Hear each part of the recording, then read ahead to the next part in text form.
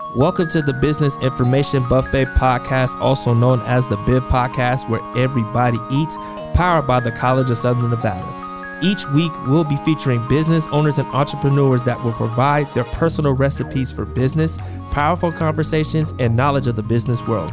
We amplify the stories of various backgrounds, cultures, and expertise. Our self-identity is as diverse as our social community. We cultivate a community of like-minded individuals that share their different perspectives, broadening our worldview. Are you ready? This is the BIB Podcast, where everybody eats food. Ladies and gentlemen, are you ready? Welcome, everyone, to the BIB Podcast, also known as the Business Information Buffet Podcast, where everybody eats. We sit down with entrepreneurs and business owners to extract some insights and learn from them, and hopefully that can help you grow your business. Today we have Stuart Gili-Ross from Raw Power Management. He spent a lot of time in a band, and he has a story there where he took his band from nothing to somewhere pretty special, and eventually transitioned into management. Thank you, Stuart, for joining us. Thanks for having me. So let's start at the beginning. From building this band, what were some of the key insights that you gained when you're just doing the groundwork? You're doing some of the grunt work that takes a lot of effort. And it's not always glamorous, but it's required to make a career happen. Sure, yeah, it's definitely not always glamorous. I guess the hardest thing that you have to do first in the band really is putting the band together, right? And that's choosing the team that you want to put together to work with, and whether that's a band or any kind of business, to choosing the right people that all share a common goal and a shared vision of what you want to achieve, whether it's a band or any other business, is what's really important. So we were lucky that we started in a band north of London, north of London, that had, in the previous years before we started our band, had a lot of bands come through quite a rich history in the music scene. So locally, we had a lot of great musicians to choose from to put a band together. So that was the first thing, is finding the right guys to do it with. And so musicians, there's the obvious things. If you go watch some guitar player play in a band, you can tell whether he knows what he's doing or not. But then there are some of these other things, these non-tangible, these unspoken things, like are they confident? Are they good with people? Yeah. Are they pleasant to be around? Are they going to show up to band practice when you've booked it? Even things. Are they going to help? Are they going to help load the gear in out of the van, or do they disappear every time it's time to do some heavy lifting? All that definitely plays into it, because, as you rightly say, it's not always glamorous at the beginning. And so there's a lot of hours and a lot of miles in a van that was about to break down, going to tour all over the country, just doing everything we could to get our name and our music out there. And that means, you're not getting hotels at the beginning. You're just sleeping on people's floors. You're right. Getting a couch, staying at the promoter's house after, is that kind of vibe. So it's a lot of work, and that's why I always say that, like any business, if you're going to make a success of it at the beginning, you've got to really want it, because it's not going to come easy, and nothing that's worth achieving should come easy, in my opinion. Right. And so that you have to want it, you have to have ambition, you have to have goals. I assume that some of these, it's music industry, which just is, if you can apply the business principles to the music industry, you can make something happen. Well, yeah, I guess we never approached it from the beginning like we had these lofty aspirations, to be part of the music industry or anything like that. We were a hardcore band, a punk band. We thought we'd make a demo, maybe possibly put out an album and get to open up for some of our favorite international bands when they came to England. So we weren't going into it with like a world domination kind of viewpoint. We just wanted to create the best art that we could, the best product that we could. We wanted to make the record that we always wished someone else would have made. Right? That's where we were coming from at it. And everything else that kind of came from it was almost like a happy accident. So by doing something is how you really learn about it. And you make mistakes along the way. But I'm now at a position now, 20 years later in my career, where I'm very confident in my knowledge of the music industry and everything like that, but only because I just did it from the bottom level, and I've kind of I've had to do everything basically myself. So right. And this is when you're in the business startup phase as a band or as a musician, you're basically doing everything like you said. And one of those things is management, which a lot of singers and creative types that are I want to just write songs and make music. That drive this industry. They need that business acumen. They need someone that knows what they're talking about in the business sense. So I guess really the question is, when did you start noticing the business principles that managers implemented and as an artist when you were in the band, building your band?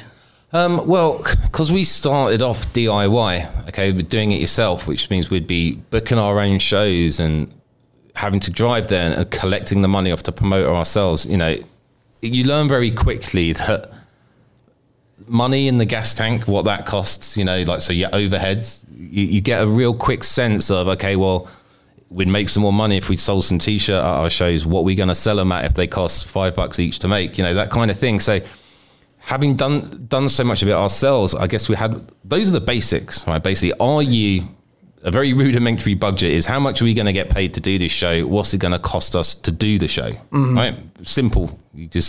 And whatever's left over is your profit. 9 times out of 10, those early days will actually be a loss that you'll make. Right.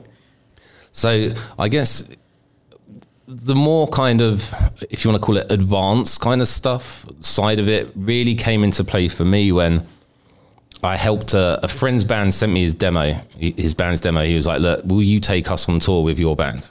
So I listened to the demo, check it out. And it was actually really good. And I was listening to it. I was like, you know what? I might know a couple of labels that might put this out actually. Like, I'll email this guy I know at this record label, see if he's into it. And sure enough, they were into it, right? So he's like, okay, well, hey Stu, here's the contract we're going to offer and send it to your guy. So I'm then find myself in this kind of, I'm the de facto manager now because I'm going through this contract, looking out for things that I know you should probably keep an eye out for, right? I know what certain things mean, and kind of fell into management that way. That's really where it snowballed from. I got one friend's band a record deal, negotiated his contract, then he needed a tour to go and promote that album, so I'm like, well, I'll get you a booking agent, I know these guys. And like 5 years later, I had a 20 band roster, and now they're winning Grammys, and I'm in Vegas talking to you. Right, yeah. So when you launch a song, when you launch an album, what's the marketing campaign look like? You say, I remember from earlier today we were talking, and you were saying that you're planning 12 months ahead. Your strategy as a management team, you're already 12 months ahead. The artist is thinking about today and what they're gonna eat for lunch or whatever. Yeah. But yeah, so what does that look like? Well, to put it bluntly, everything that you're doing needs to have a purpose behind it, right? So if you're going on tour, why are you going on tour? What are you selling?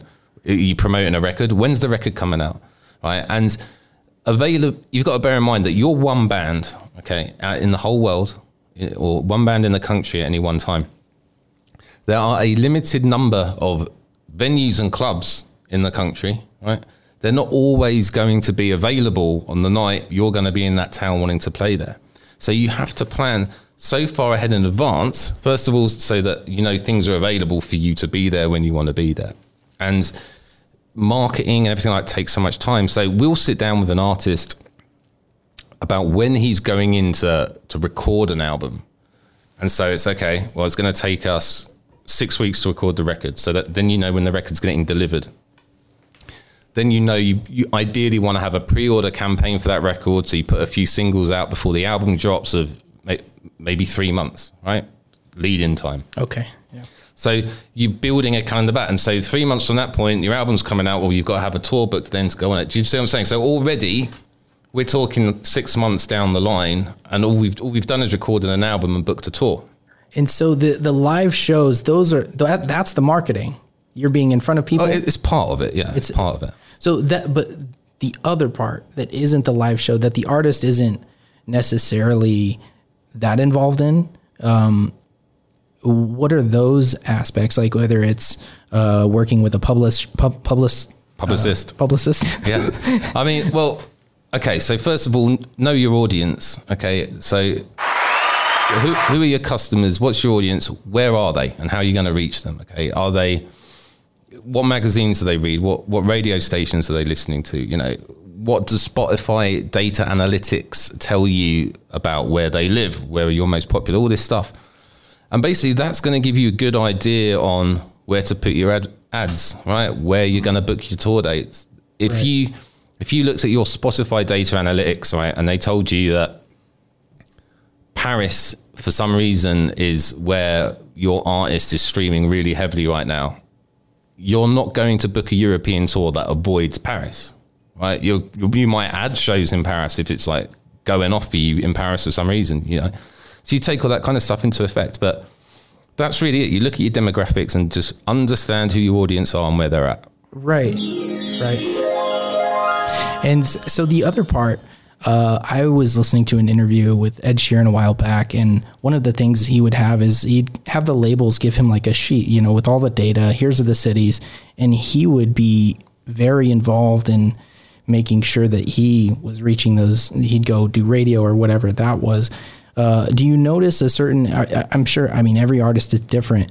Do you notice little things like that in some of the artists that go further or are better able to build their audiences or reach their audiences? Are they more collaborative with the label than more like the label's against me? They're like, the label is here to help me. How do I work with them? Yeah, I think, you know, it's in everyone's interest to take a really collaborative approach with the entire team that you've got around you. It's the long and short of it. And, you know, funny enough, talking to Ed Sheeran, we just released a single collaborating with him a couple of weeks ago. We had one of our clients, a band called Bring Me the Horizon. Right. Performed with Ed Sheeran at the Brits, which is sort of like our Grammys in a way, for the UK. And the performance went so well, they decided they're going to put out a studio version of it. Okay. And that's like what was traditionally in the past a pretty aggressive metal band collaborating with one of the world's biggest pop stars. Right. Okay? And now, so as the band have evolved their sound over the years, they become more open to these kind of different collaborations. And I think artists don't generally let their label dictate to them anything about the creative side of their work. You know, certainly an uncompromising, very art-focused band like Bring Me the Horizon is like that too. So labels, if you've got a good manager, you're never going to have an argument with your label, basically, because part of the manager's job is to shield the artist from any of that nonsense. And also a manager's job is to understand what the artist will say yes or no to before he's even taken it to the artist. So if a label asks me, will my client do this? And I know the answers are no, it doesn't even reach my client. I just tell the label straight away. Right. And in those meetings with some of these people from the record labels, what have been some of those moments where there's been tension, whether it's because of negotiating or just something happens and the room gets it's just heavy and you can feel the tension in the air and you're like... Yeah, I mean, honestly, things that cause the tension the most are if the label tries to infringe on the creatives in a way that the artist doesn't believe with. And so a common one will be when you need to get a radio edit done for a track, which might mean losing maybe a song's got a slow brooding introduction, right, that the artist loves, but it just doesn't work on radio. You can't have any dead air. It's got to be moving, right? So they'll say, well, cut off the intro, get rid of it. And that's our radio edit. That's often something that can be a bone of contention. Right. That makes sense. So you transitioned into management, and did you always have this interest in the business side of things and running that part of the music of the band? Yeah, I mean, I suppose so.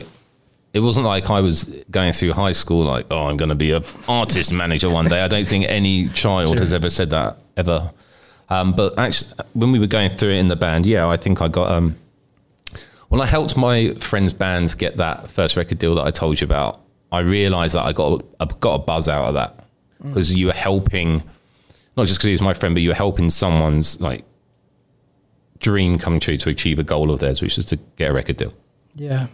And So that you got a record deal of your own with the band you worked with.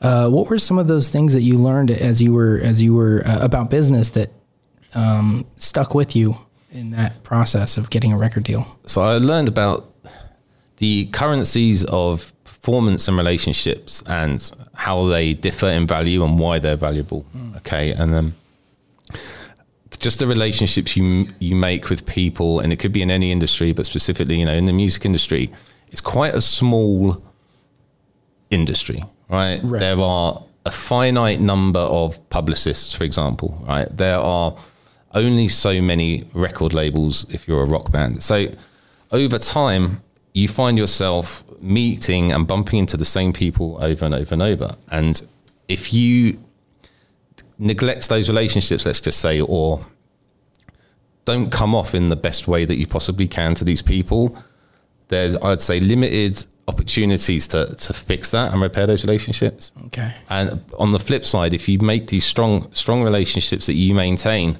and you surround yourselves by people who will be a good sponsor for you, will champion you, will talk only good things about you when you're not in the room, that can open a lot of doors for you, because, like I say, you'll be working with the same people all the time.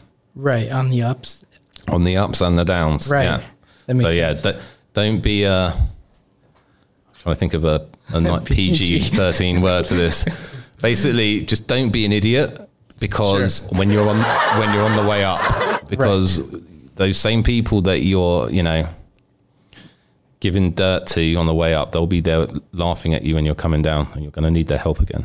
Right. And it's just all about making friends, like you were saying. Like, you don't need to be friends. You just need to be smart and be mindful of the people that you're spending your time around and the time you're spending your time on, because time's a precious resource that we've got in any business, and you want to make sure that you're spending yours with those kind of good sponsors, those good champions, people that can open doors for you and you can learn from. Right. Do you learn more from, do you think that the artists that you work with learn more from seeing other artists doing their craft well, or is it more they watch what are some of the ways that the artists you work with get better? Honestly, it's like anything. It's practice and repetition. You can tell when a band is a heavy touring band that, has really cut their teeth on the live circuit and plays all the time. They become so tight and a finely oiled machine. And, like everything in life, doing is the best way to learn something, right? Right. And if you want to know how to become a great live band and how to be like the best musicians you can be, you just got to get in the van, get on tour, go. Regardless of whether you take a loss. Yeah. Which you will in the beginning. You will absolutely take a loss at the beginning. It's unavoidable. I mean, even you'd be surprised how many established bands will be going on loss-making tours this year alone. It's just something that happens, and you have to find other revenue streams to fill in the shortfall. Merchandise, selling shows, obviously being a key one there. But yeah. Makes sense. Yeah. So you collaborated, this Raw Power Management group that you now work with, you opened up the LA office. And what does that mean when you open the LA office? Does that mean you establish clientele in the LA area? Yeah. So basically, and again, I think this is true of any kind of business. If you're operating it internationally, is at some point you've got to have boots on the ground in the territories that you're working in. So for us, what was the key factor behind opening an LA office, because obviously we're traditionally a British company, was that we were starting to work or wanting to work with more American acts. Okay. And it's very hard to justify to an American artist, well, there's so many great artist managers already here in the States. It's very hard to justify, you should sign with us, but we're based in London, where I'm always going to be 8 hours ahead of you, like time difference, because a lot of the time you need to be available 24/7 to your clients, and that can't happen with an 8-hour time gap, right? So we opened an LA office, and yeah, sure enough, we do work with a lot more American acts now.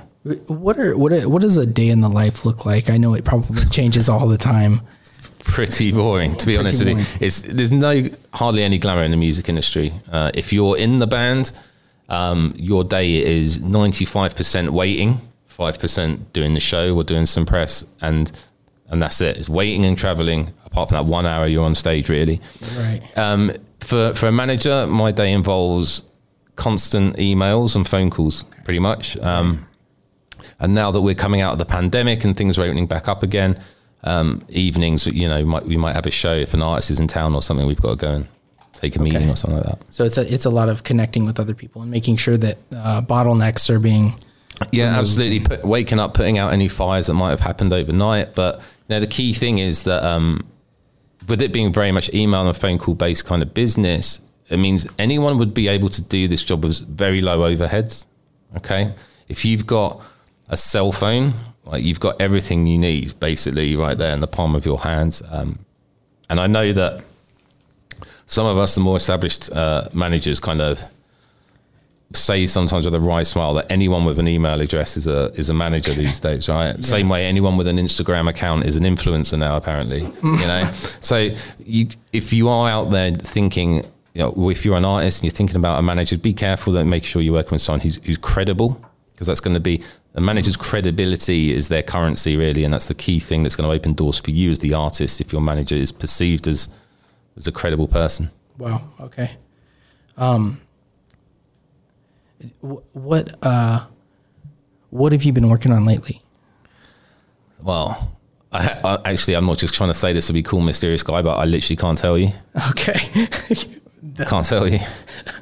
So it's all under NDA at the moment, I'm afraid. Wow. But all serious. But that thing that I can't mention is taking up a lot of my time at the moment, and it's very, very exciting and very, very big news when that drops. Apart from that, so I have a band called Boston Manor that I managed that just sold out their biggest UK tour, headline tour ever. So I was back in London a couple of weeks ago for that. Wow, congrats. I actually got home two days before I came out to see you with Big Herc. Oh, excellent. Who's here the other week. So Boston Manor is going great, and they're getting into the studio as well. They're starting a US headline tour early April 5th. So make sure you will come out to a show on that one. Yes, coming out to Vegas. Yeah, we just had the Bring Me the Horizon and Ed Sheeran collab drop, which is exciting. So lots going on, basically. Right. Is there anything you want to leave the audience with? Anything that I didn't bring up? I'm sure there is. Basically, this is like quite a corny thing to say, right? But as long as you find something that you're passionate about and that you love, and you can turn into a business by monetizing it, and surround yourself by good people, you'll never feel like you're working for a living if you love doing it. You're never going to be. I think the goal for me was always, I never wanted to be that guy who'd wake up on a Monday morning just dreading going to work. Do you know what I mean? I just want to blow my brains out and not go to this job where I'm earning money for someone else and I just hate my life. So just find that one thing that makes you happy or sparks that drive in you that you want to do it. It doesn't even have to be something cool or exciting. Just be what you love. Be honest with yourself and pursue that, and you'll be happy. Yeah. Thank you. Yeah. Thank you, Stuart, for coming out to Vegas and doing this podcast with us. It was a pleasure having you on the Bib podcast. Are we going to play him out with an outro? All right. Thanks for having me. Thanks, Stuart. DJ Icebreak.